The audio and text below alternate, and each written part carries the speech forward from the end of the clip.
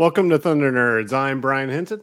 And I'm Frederick Weiss, and you are consuming the Thunder Nerd.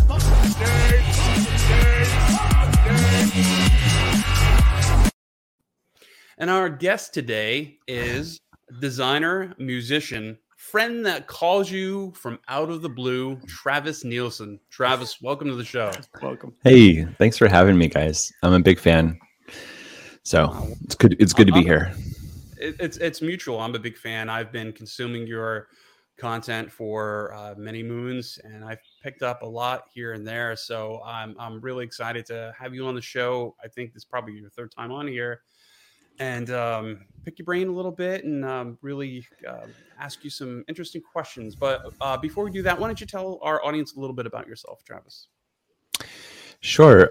Travis Nielsen. I connected with Frederick and that because I am a previous YouTube person, YouTuber, and podcaster and speaker, kind of like doing the rounds in the design world. That was like in the before times, before the pandemic and before a few other things. And so I'm kind of like, currently I employed at Google and YouTube and design for YouTube Music. And I live in Hawaii and I like swimming in the salt water.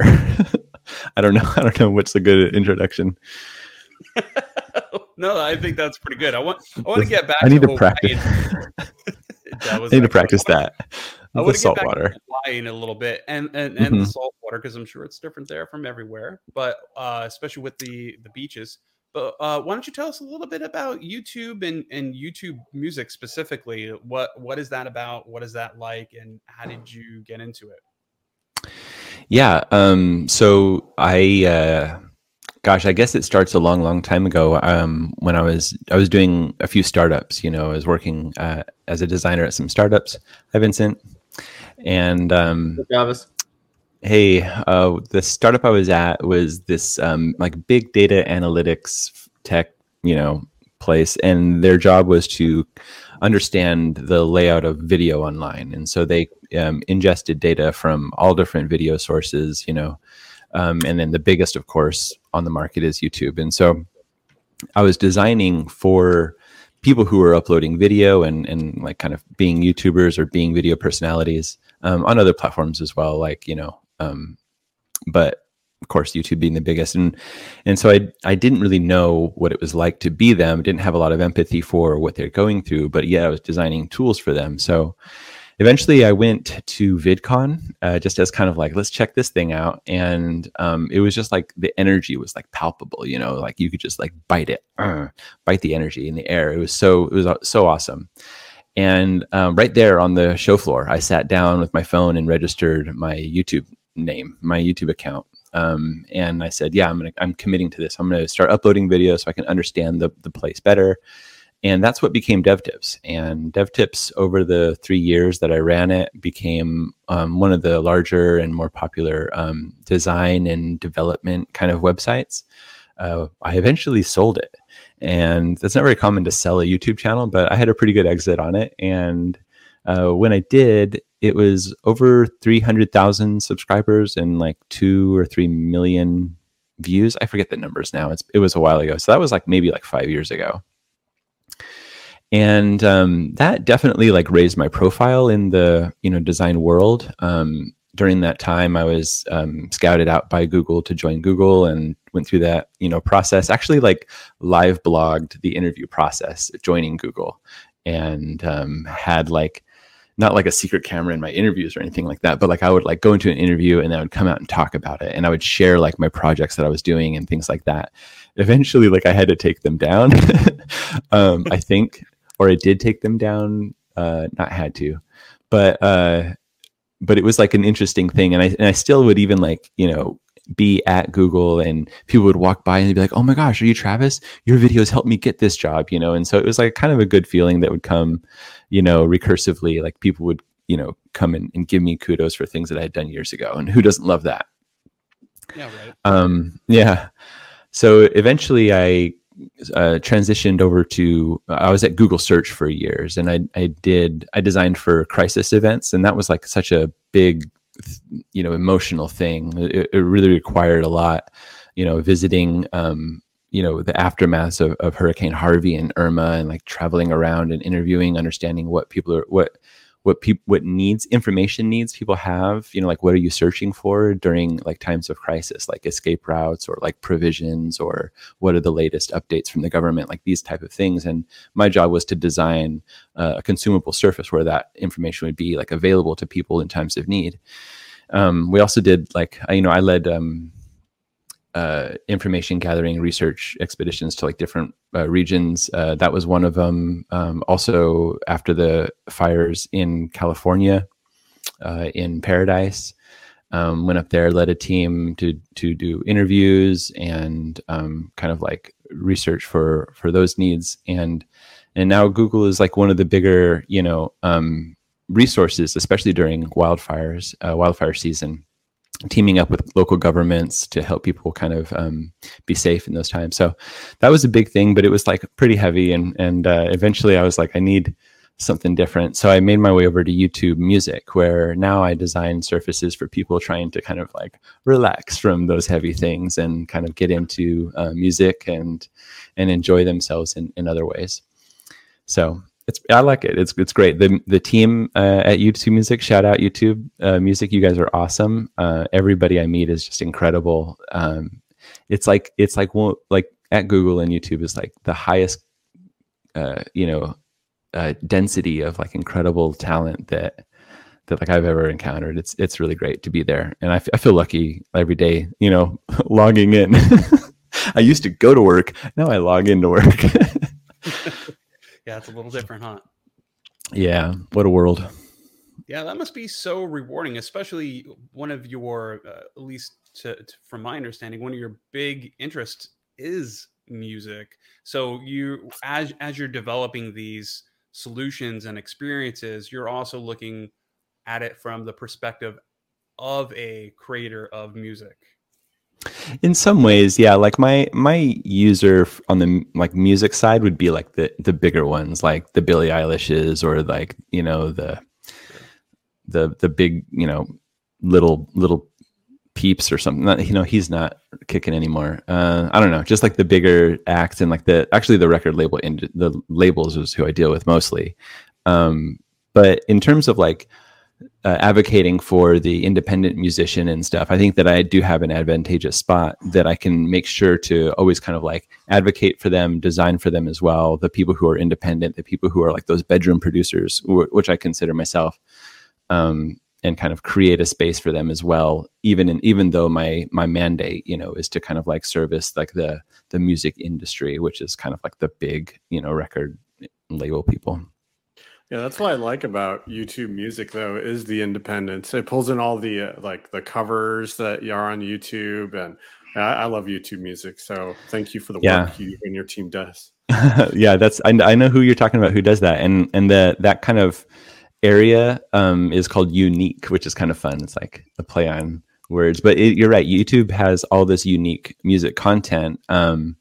And we do leverage that. We lean into it in a lot of ways to kind of like bubble up that as a kind of a unique value proposition amongst our competitors, right?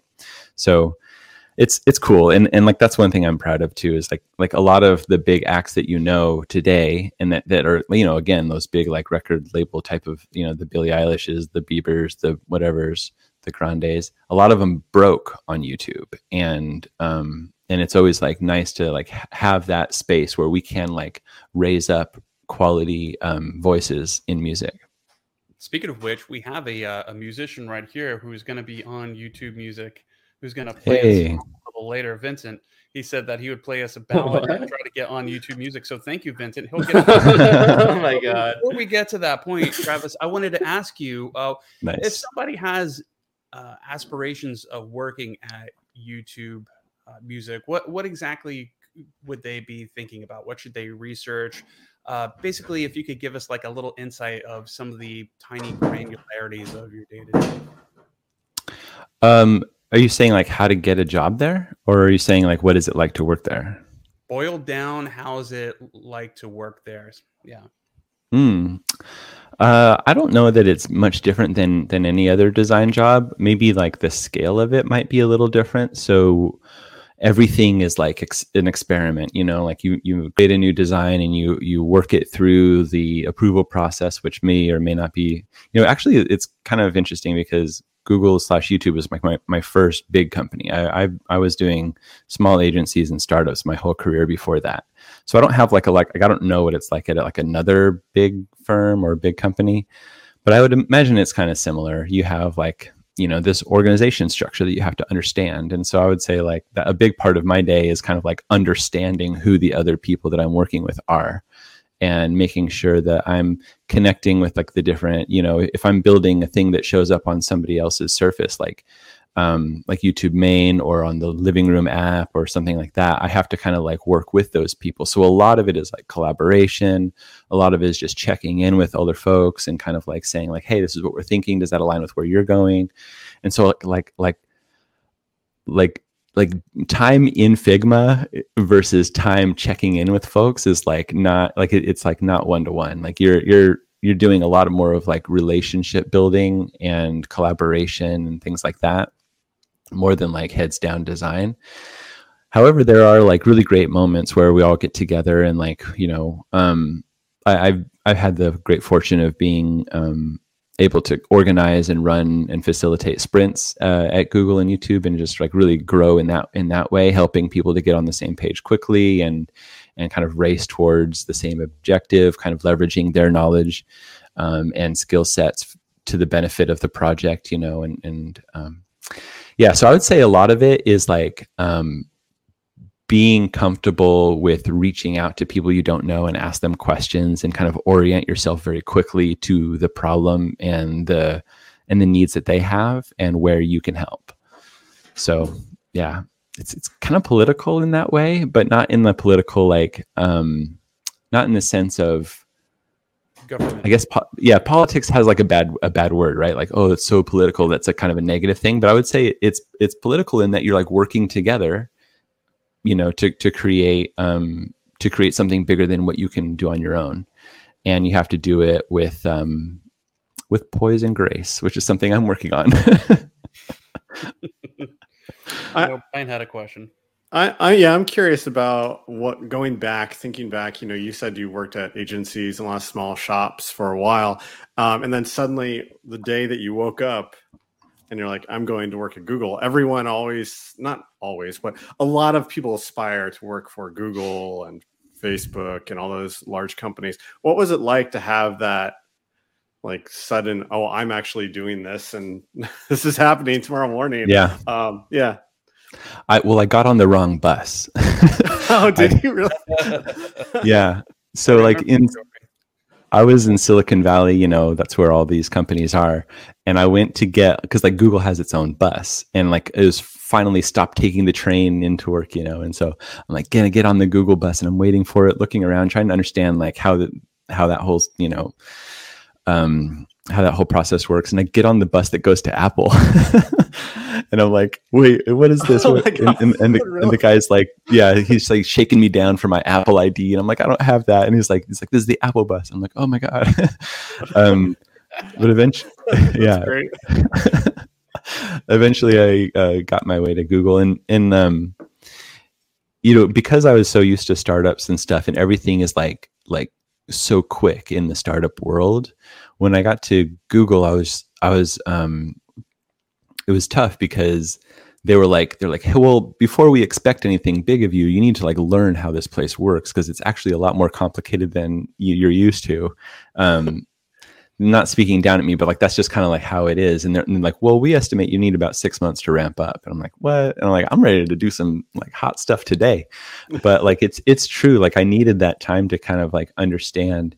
And like again, I'm still like growing and understanding how things work. And again, like that the trite phrase is like at scale, but literally, and I think actually it's interesting with the working at home situation during the pandemic has really helped me understand this kind of thing, because the organization is much more transparent when everybody is dialing in and we're all on the same kind of like playing field. You dial in and like, you know, maybe the director is in the same, you know, call as you are, but you're all just a little window with, you know, with the same rules of raise your hand to speak kind of things. And instead of like everybody just like in physical space, there's a lot more hierarchy that happens. And so like, I think the virtual working spaces like really flatten out like authorities in a lot of weird ways, like kind of like sometimes uncomfortable ways, but like ultimately I think productive ways. And so like instead of like having to go run to somebody's desk and like ask them a question,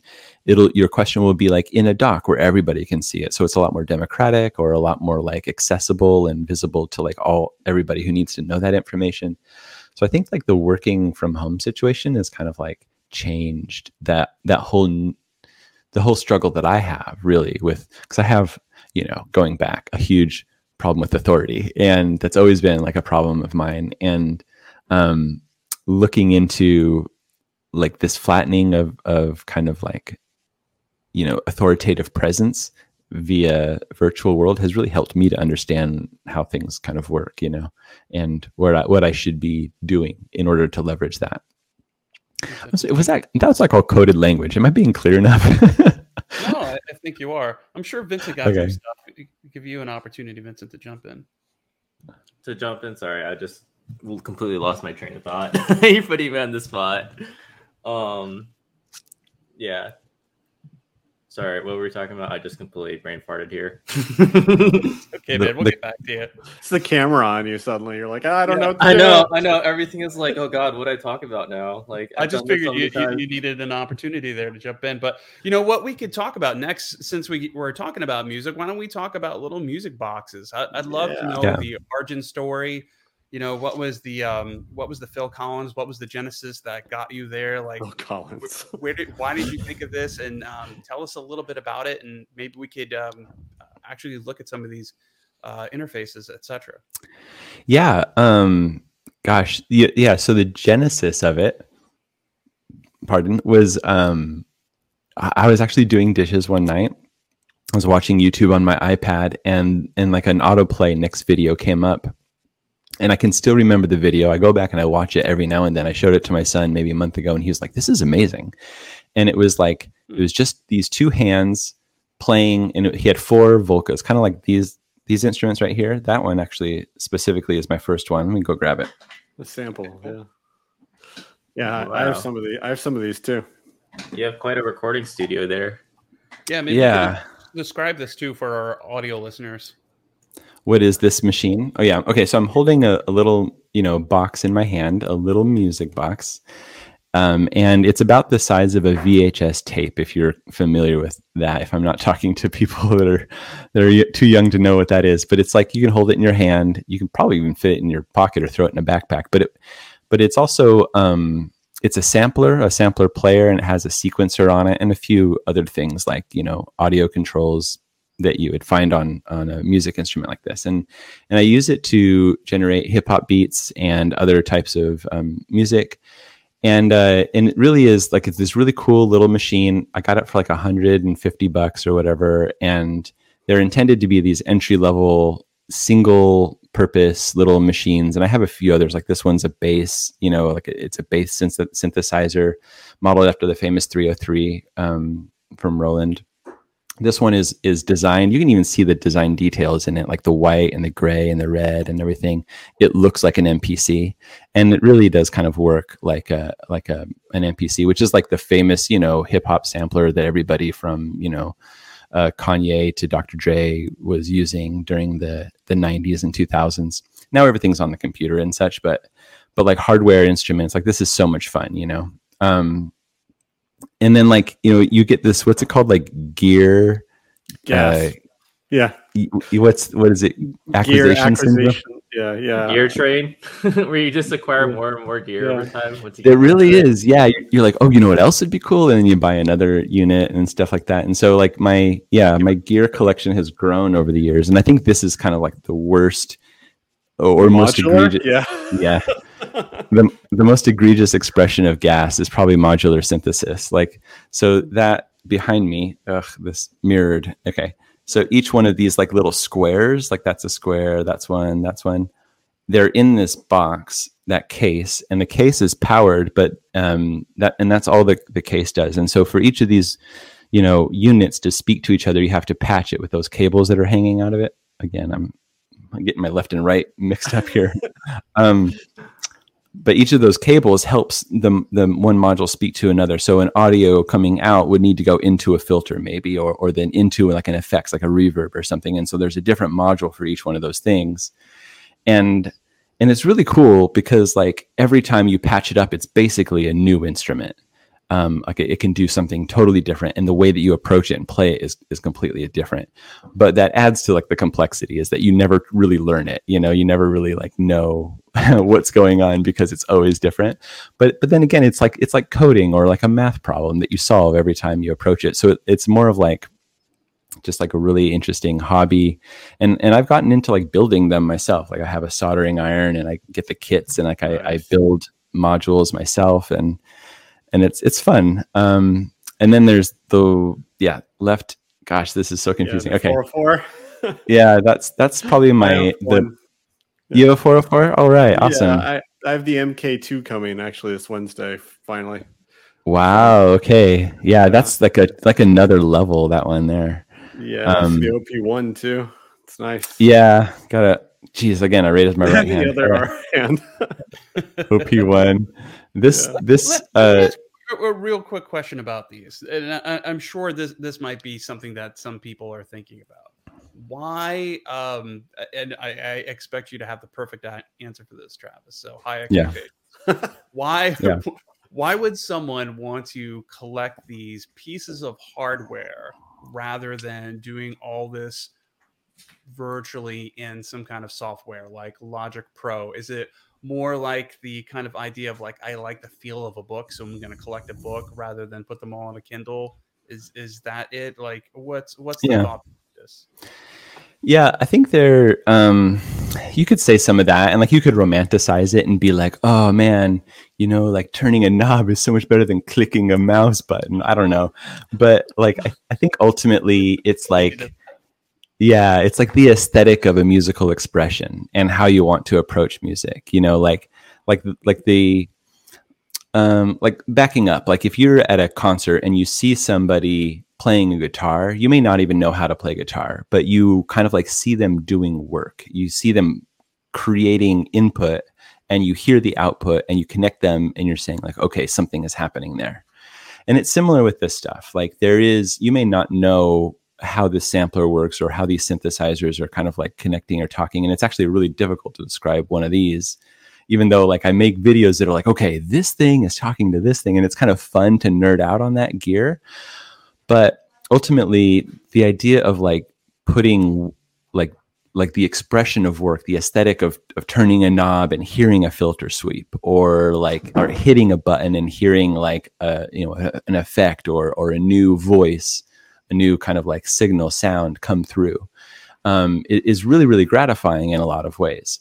Now, I think that you can make better music, more specific music, and like actually create songs, we call them, easier with software. Like software is so advanced these days, and there was a time where hardware was better, like sounded better, but like they have these like modeled instruments now, and they're so complex and so detailed that like anything that you do on a laptop will most likely sound better than anything that I can give you. But the expression, like the way you approach the machine in order to get the sound, is in itself a little bit of the art form. And it's completely gratifying when you can create a drop, like the music cuts out, there's like only this happening, and then boom, everything comes back all at once. Extremely gratifying when you can do that on a physical machine, although it's like 10 times harder because you can't just program each idea and then press play and listen to it again. And then, could you say it's like akin to playing like any kind of instrument, but a digital instrument, like the way, for example, Vincent's going to pick up his guitar and play for us later on. But like, is it just like if Vincent picks up his guitar, is it the same thing for you? Like if you say you perform, you would, it's not about making the music per se, but which it is, but it's also about having that, having that play and being able to make it, and like you're actually painting with a paintbrush, and you're getting a different way to express yourself and create art, and also to play the instrument. Is that Yeah. fair?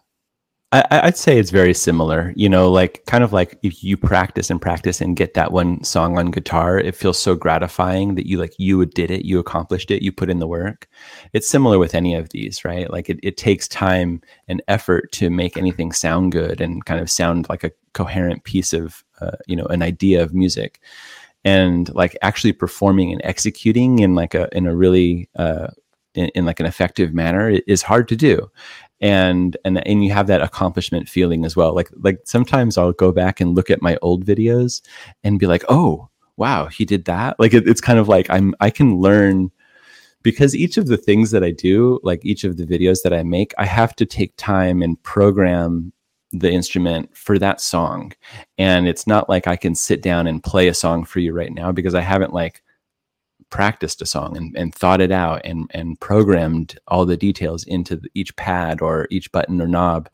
And so like each time I make a recording, it's like a one-time thing. I could never play it again in a live set, you know, unless I could, you know, somehow go recreate all those like the situations that the song was. Whereas a guitar, you can like pick up kind of any guitar and play Freebird, you know? So I think there's a little bit of a different kind of like you know, like an ephemeralness to this kind of stuff that I'm doing. And maybe that's just me. Maybe that's just the way I approach it. But I don't know. Like, I think that like it kind of is like a little game each time. And when you master the game, I erase everything that's on the sampler and I move on, you know? You were going to show us a video of some of the stuff, right? Like, yeah. Do you want to see what it's like? So I put a comment in one of the docs. Do you have that video? Do you want to play it? Oh yeah. Let me see if I could play it. And while I'm looking this up, I know Vincent has a question for you. Okay. What's up, Vincent? Sorry. I was just watching your little music boxes on YouTube. So I've actually been meaning to produce music as well, just as like a side hobby, as a side gig. And I've been looking into get into like a mini keyboard, like a 12 keyboard, where I can just like, you know, go on like Ableton or any other music production DAW. And that way you just, like you said, you just have a better mapping and better feel for like, okay, this is where your kick is coming in. Here's where your I don't know what the other terms are, but like there's different types of beats to kind of produce like a chill hop song or to kind of produce like a dubstep song, depending on like what you're going for. Totally. But I was kind of curious, like you said with like the synthesizer, you can like create different sounds, right? That are kind of unique, and you experiment with I don't know, different settings, because I don't know enough about synthesizers or at least like producing sounds digitally through a device. How does that compare to like a DAW, where you're like you can do it on like a software versus just like a hardware device? Yeah. Sorry, I was looking at this comment here in the chat. Okay, so in a DAW, like a digital audio workstation is kind of like everything you need. It'll map out the timing and the tempo, and like it's kind of like a timeline of the music experience. Whereas like a hardware, you're playing it in real time. You know, maybe you can have like a sequencer or a looper that will help you like sustain your performance over time and like add in new elements. But all of the features that you can find in hardware, like in terms of sound design, you know, like shaping the sound, what does it sound like? You can most likely find in the DAW, and probably easier, you know, in the DAW. One that people, like if I was going to look at all of the stuff that I do is DAW-less. So it's like all hardware. I record straight into a little device that records. I don't record into the computer at all. But if I was going to, I would probably look into Ableton Live. That one seems to be, you know, very, very performative, and like it's kind of like the modern, you know, preferred workflow, Ableton Live. Do you record like your own sound bites? You know, have you ever been to like a or ever heard of like a Folio studio where like they produce sound for like special effects for movies? Like for instance, like if they want to simulate like a bone cracking, for instance. Yeah. They'll take a piece of celery and just go like, right? And supposedly that sounds just like the special effects that you hear in movies. Do you do something like that as well? Do you take the creativity where you try to create new sounds, or at least like experiment with sounds via recording on a on like an XHR mic, and then use that and run it through whatever? Yeah, totally. Yeah, one of the fun things is sound design, right? So that the world is full of sound, and you can take your microphone around and collect all sort of things. I think in the video that I posted in the chat here that we might watch, it starts off with me creating a sound on guitar and then recording into the 404 through a guitar pedal, and then using that as a texture. Yeah, here we are. So this pedal right here,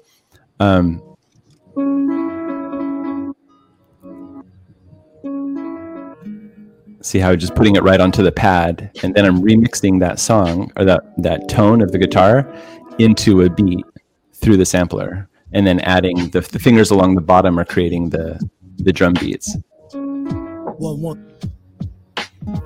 Oh, wow. Okay. Keep your mind on your mask, kid. Horror form a classic. It's drastic. Filling the hydrochloric acid, splashed it, pulling out, reached and blasted. Pow. Shout out to MF Doom. This is the late great MF Doom. That's his voice on it.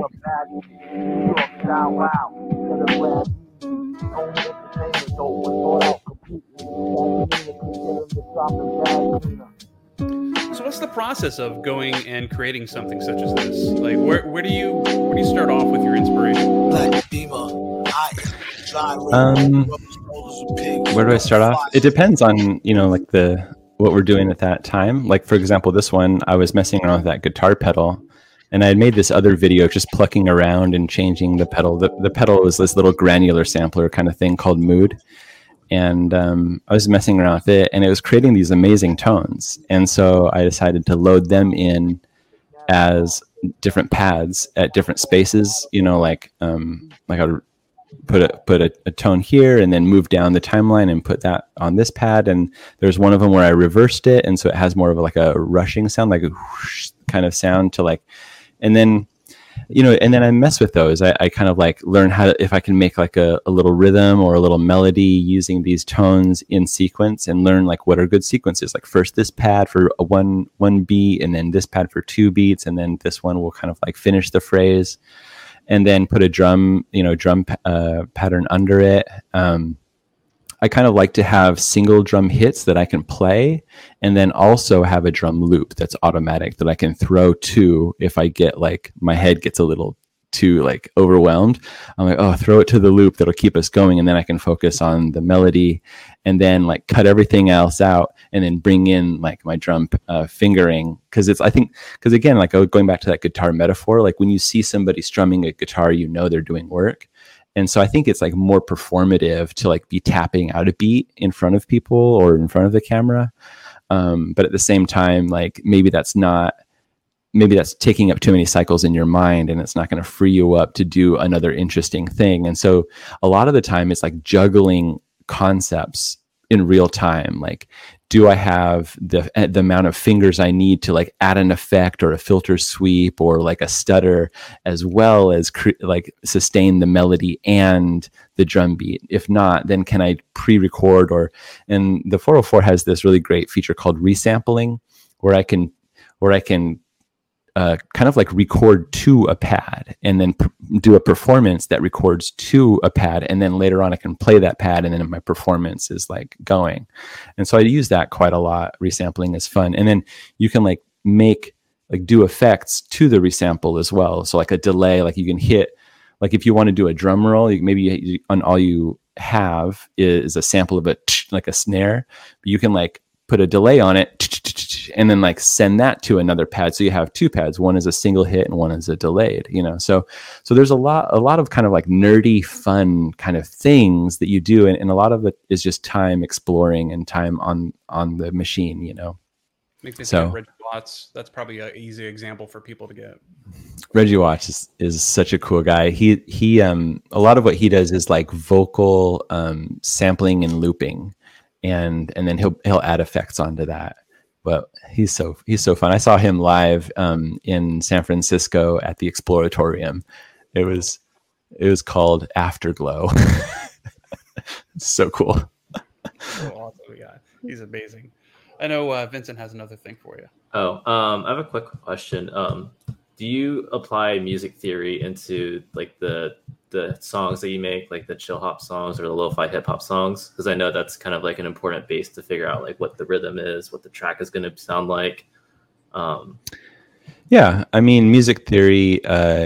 That's a big term and it kind of covers a lot, but like essentially like if you understand the basics of like how to keep a song in key, that's going to help you out quite a lot. So the first thing to know is like, are your samples in key and what key are they in? Because I'm probably going to add another layer onto it. And so I want to make sure that if I'm playing along on a synth or something that I'm playing in the right key. So something like that is kind of basics. And it's not like you have to have like a doctorate or go to Yale and learn music theory. It's just like, oh, I think this sample is in F sharp minor, but I don't really know that key. And like, so like, okay, I'll just Google what are the notes in F sharp minor, and then I'll just make sure I only play those ones. It's kind of like that simple. And then the other parts of music theory are just like, building a song, building layers, understanding like the sound spectrum. Are these like, high tones, mids, lows, and how do I clear up space for those things to breathe, and and you get better as you go.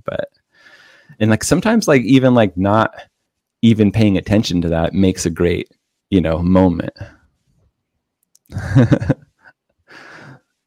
Yeah. No, that's interesting. I was just really curious on the topic, so I looked it up like a month ago, where it was like a crash course on music theory. I don't remember which YouTube creator was that, but it kind of goes through like, hey, here's the mappings on a piano, and then you can have your songs in like the C key or songs in like the G key, and you can also like swap it. Like you can also shift songs from one key to another. When I started learning how to play the guitar, like my vocal range isn't really that high, so like a lot of times I'll just default to the G chord for a lot of like, or the G key for a lot of the different chords, instead of like if a song is like already in C, I have to go to G instead because it doesn't match my voice because I have a deeper voice. Right. I don't know if you like when you think about a song, do you think about what key you're going to start in, or is it just more of like, I'm just going to stick with this like one specific note or specific beat or specific instrument and then see where it goes? Is that? Yeah. Sometimes I'll start with like, am I finding a good sample that I like, and then finding out what key that's already in, and then base that on, base everything else around that. But sometimes I'll be like, I know that I don't want to do the key of C because it just sounds kind of like, common. Because C is like, like it's the simple one. It's basically on a keyboard, it's all the white keys, like I want to add some black keys in there. And so if I am deciding key first, what I want to do, I'll go into something a little bit more funky, like key of B sharp or something like that to keep me on my toes. But honestly, like if you know the key that you're in, just taking some time to think about what are the things that can build around that, it becomes pretty evident to what you should do next once you kind of already know what key you're in. And so whether that's deciding the key up hand or up front, or like finding a good sample and being like, oh, cool, it's in G or whatever. That's how I kind of do it. I'd add too, since it's all, most of the stuff is digital, or at least like hardware digital. So you can be in the wrong key and easily adjust it later. I'd say just dive in and explore if it's Okay. Yeah, totally. I've been meaning to buy a keyboard, and I was like, okay, I'm going to buy it used because I know a lot of people have a bunch of keyboards laying around. Yeah. And I never got around to buying it from the person I was trying to buy it from. Get an old Porter Sound. I have a 480 that I love. I highly recommend getting some of the old Yamahas. They're great. I was looking into the AKG minis. The AKG mini, like the for a keyboard. Got it. Yeah. I would say that learning. Oh, sorry. Oh, sorry. Were you going? Your audio's all messed up a little bit, Frederick. I was just going to say that, yeah, learning how to play the piano or the keyboard really like leveled up my understanding of music theory quite a bit really fast. So I think if anybody wants to like learn music, I would say learn on a keyboard. Yeah, that makes sense because the keyboard is like the closest mapping to music theory. Mm-hmm. You ever think about like major and minor chords? Like minor chords tend to sound like depressive, and like major chords tend to sound like more upbeat. And do you like think about that in the song creation where it's like, okay, I want this part to be like higher beat and then like this part to be lower beat? I mean, like some songs like it's usually a lot of songs like work off a 32 count where it's like 32 counts is like this set of beats, and then the next 32 counts is like this, and then it kind of like fluctuates back and forth. I also dance as well, so it's like I just notice a lot of these like little nuances with music. Yeah, totally. I'm always like trying to follow the beat, and it's like, oh, okay, this is like when the octave, or this is when the eight count is done, and this is when the new set of whatever starts. Do you think about that when you're creating music? Like there's different segments of your music soundtrack where it's like distinctly different parts of the song that kind of tell a story, or? Totally. Absolutely. Music has parts. You have the chorus and verse and bridge and all that. But then like the 16 bars is famous in hip hop, like if you're going to do a verse, 16 bars is like the kind of like the standard. And then 2 of those is 32, so like everything breaks down to an 8, or 4 beats to it, or 4 notes to a beat, it's all math. Yeah, that's definitely a part of it. Counting everything out. That's how you know where you're at. And dropping that swing and those drunken beats. So we're getting close to the end here, so we're going to switch over to lightning.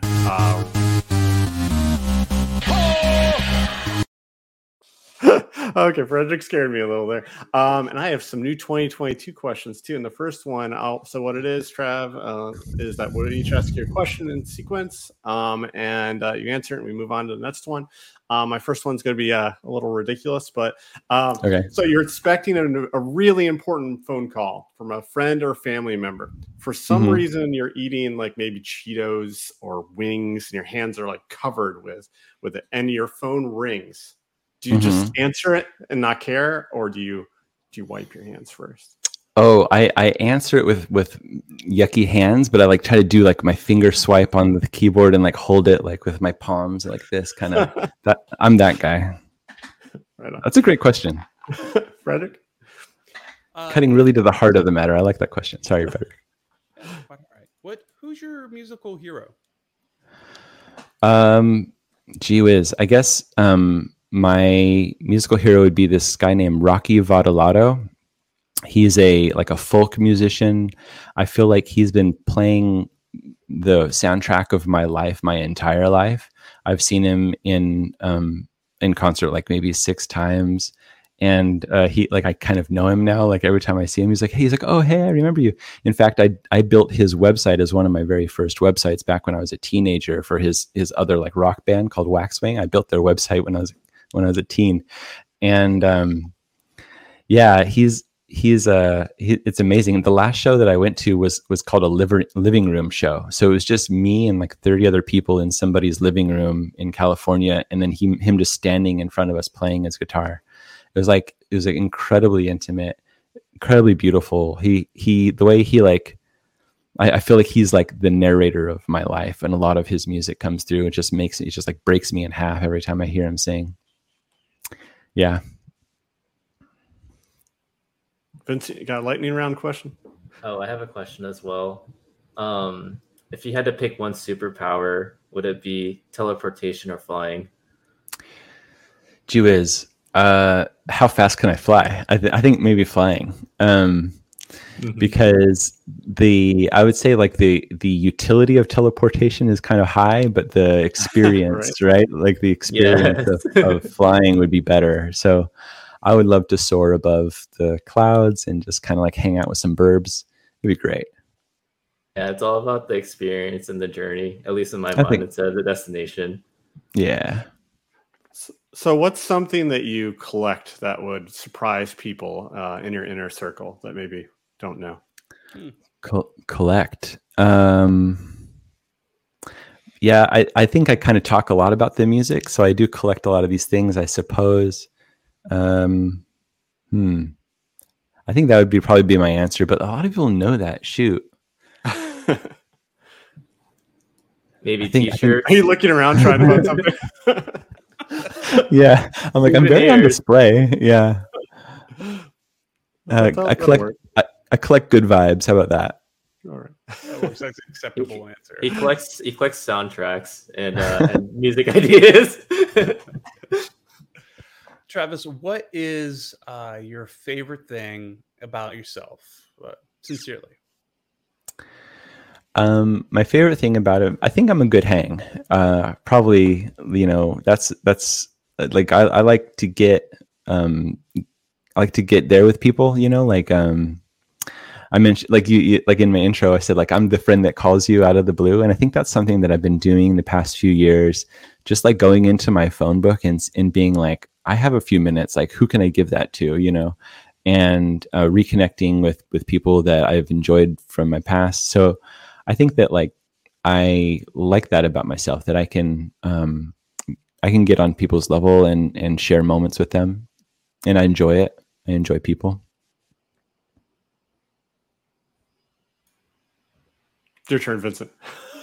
Oh! I didn't realize if the camera's on me, it's like I have to say something.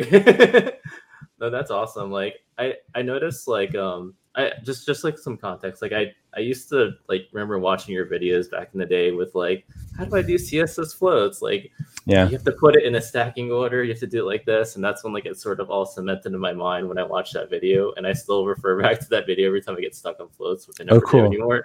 But it's kind of interesting to, like, when I was, like, going through, like, the documents of kind of like our show notes beforehand, kind of like your perspectives on life, and now that you've matured in your career and you're kind of like at where you are in life, at least my understanding of it, like, at least like what your thought processes are and like what your aspirations are and like what your kind of goals are in terms of what things you like to do, et cetera. And I feel like I align with a lot of those things as well now that, like, my career is also kind of more stabilized, and like I also reach out to friends that I haven't talked to in a long time. What I do a lot of times is actually try out new hobbies. So my friends, it's funny, I was actually at a party yesterday and my friend called me the protagonist of Tampa because I live in Tampa, Florida, but I also run like a Tampa like software group that I created myself, and it grew to like a bunch of like 350 active people over a few months. But congratulations, that's awesome. Thank you. Yeah, so it's like I feel like there's always like some creative pursuit to take on, or some creative like hobby to take on. And I just actually came from an aerial gym right before this. Like, I was doing silks, like on like those yeah. So I just find it interesting to see like where your passions are, like, now that you're kind of like set where you are in life, right? And it's kind of interesting to see like what other people are doing kind of with their career. I just find it interesting. Yeah, cool, thanks. Sorry, I just want to throw that out there. I'm curious, what was the last movie that you watched or show for that matter, that truly made you laugh? Like, it hurt. Like you were crying laughing. Yeah. The one that made me laugh is this new show on Netflix called Murderville, and it's Will Arnett, the guy with the voice, and it's all improv, and he's a cop and he's trying to solve murders, and each episode he has a new guest. And I was just improv for real, like it's an improv show. Yes. Yeah, they're just reacting to the situations that the show producer has set up or whatever, and then at the end the guest has to like solve the mystery. But like Will and like I guess there's like a vague outline, like improv, but they kind of all the lines are ad hoc. It's quite good, and but there's one episode that just made me dying laughing, and then the line that made me laugh was so hard. He was like, we're all alive. No, something about death. And he's like, yeah, that's the last part. like and it just like it was such a good line. I'm not doing it justice, but the episode is with Kumail Nanjiani. They have a really great rapport, and I'd recommend that episode if you don't want to watch the whole series. But yeah, probably that Murderville. Check it out. Oh, Kumail. Oh, sorry. Good. It's an easy watch. You know, you don't like I picked it because so that I could like cook and like not even watch it or just listen and kind of, you know, like one of those distractible shows. And it's like that. It's consumable and easy to watch, but it made me laugh so many times. I think that's going to be my pick. Love it. Travis, if you couldn't be around technology for the rest of your life, starting now, what would you do that would bring you the most joy, that would bring you the most feeling of reward professionally? I would try hard labor for a while. I would Specifically, what when you say hard labor, what kind of job? Yeah, like probably like do some like landscaping or digging ditches kind of for a while, and then maybe try to open a shop, like maybe like a surfboard rental store or something like that. Just like something a little bit more chill and communicative. Maybe a restaurant. I've enjoyed during the pandemic really leaning into cooking, and I think that it's kind of funny, like sometimes I give my kids these meals that are like just gorgeously laid out on plates, you know, and they're just like, oh yeah, it's just Thursday, and I'm like, you guys don't know what it's like you have like this is restaurant quality food and you're just eating it on a Thursday afternoon. So like maybe eventually, like after like the transition period of no technology, getting my hands, welty and stuff like that, I'd probably go into like some kind of like food-based commerce, maybe. Like I enjoy cooking vegetarian meals. Love it. Yeah, I don't like touching meat. I actually used to work in the restaurant industry and used to design restaurants for a living, in case you ever wanted to put our advice. But yeah, thanks, I love cooking as well. I love cooking as well, just like experimenting with new recipes. I don't ever follow like a recipe verbatim. Like I always like modify and like, oh look, I want to add like peppercorns in this mix to kind of like give it a different flavor profile. Like I was making egg frittata for the first time like a few weeks back, and it's like never done it before. I made salmon for the first time last week. It's just, how did the frittata turn out? It turned out pretty good. Like I just like I took some Chinese sausage that I cut up and I put some onions, stir fried it. And after that, I took 12 eggs, 3/4 cup of ricotta cheese, 3/4 cup of Parmesan cheese, and threw it in a mixed-in basket and whisked it, and then kind of like threw it on top of the skillet. Let it sit there for a minute, and then threw it in the oven at 450 for 20 minutes. And it came out really, really good. It's just like the right amount of salt content, and just add some pepper in there as well. And it I don't know, it's so much better than scrambled eggs, honestly. The texture is just so much nicer. So yeah, totally. Well, we're right about at the end here, unless Brian, can I do one more? Yeah, go ahead. Yeah, one more. Yeah. Okay. I want to. It's actually perfect. Is what we're talking about. What's a weird food combination that at least what most people would consider weird that is uniquely and personally you? I've learned this from my wife. It's kind of like a fun thing that we do, but we just like, I try to make an interesting meal based on like whatever we like weird things are left over in the refrigerator at the end of the week, like before we go shopping, like the last ditch effort to make a meal. And sometimes you come out with some really, really interesting things, Yet the other day I just had some peppers and mushrooms and then like this old rice that was in the refrigerator. So I put that in the frying pan as well. So it was like twice, like basically fried rice, and then put that in kind of like, heated some tortillas, put that in there. And it was like this warm, delicious taco, lots of hot sauce. I love hot sauce. And I wouldn't say like this is the recipe that uniquely, describes me. I would say like if you were coming to visit me, I'd probably make you like a beet poke or something like that. But this meal was so good. It was like warm and just what I needed on that day. Okay, I'll be over next weekend. Yeah, I love beets. I love beets. Put them in a sandwich. So good. Hawaii, so yeah. Well, hey, we're right at the end. I got 2 questions left for you, Travis. One being, how can people find out more about you? What's the website, Twitter, wherever Little Music Boxes? Where do you want people to go? Yeah, I think youtube.com/little music boxes is kind of like where I'm most active. I have like the other things. I have the Twitter and the Instagram, but like I don't have any posts up. I kind of like, disappeared from the internet intentionally for a while, and have not really had much of an incentive to come back. So I think like just making music and sharing that, and then showing up on these random like invitations to podcasts and stuff is kind of like how you'd say hello to me. Yeah, and if you want to email me, it's my name at Gmail.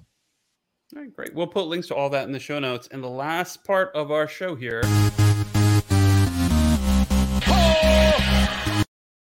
Some words of wisdom. So the stage is yours, Travis. Can you leave us with some parting words of wisdom?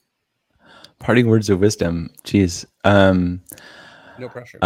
Yeah. That's a lot of pressure, actually. Making sure it's really meaningful and deep. Okay. Sure. Yeah, don't mess this up, buddy. I would think that like what I would try to share with you or share with somebody important to me, I share this with my kids, is that like learning who you are is like an important aspect of enjoying yourself and enjoying your life. There's so many other kind of influences that want to tell us who to be or what to do. And kind of learning to cancel out that noise and experimenting with things. Vincent, you're a great example of trying new things a lot. That's the way you find out what you want to be. And you craft meaning, the meaning of your life, through your actions and through your behaviors and the interest that you yourself create. Nobody can give you meaning of life. And so like my word of wisdom is like the meaning of life is something that you make, not something that you're given or find. Yeah, I love that. That's great. Well, Travis, man, thank you so much for being on the show, sharing your time with us. This has been great. Really appreciate it. Anybody else? Thanks for having me. Yeah. Well, I echo Frederick's sentiments. Time is our most valuable thing, and you shared it with us. So thank you for doing that. Yeah. Thanks so much. And I'm sorry. Go ahead. Oh, so, this was just a great talk. Like, it was very interesting to see. Like, I don't know how to describe it in words. It was a great. Cool. I'm glad it went well. Yeah. Well, thanks everybody for watching. Appreciate it. And make sure you subscribe to the show. Thunder Nerds, Haya /subscribe. And we'll catch you next time. Thanks everybody. Take care. See ya.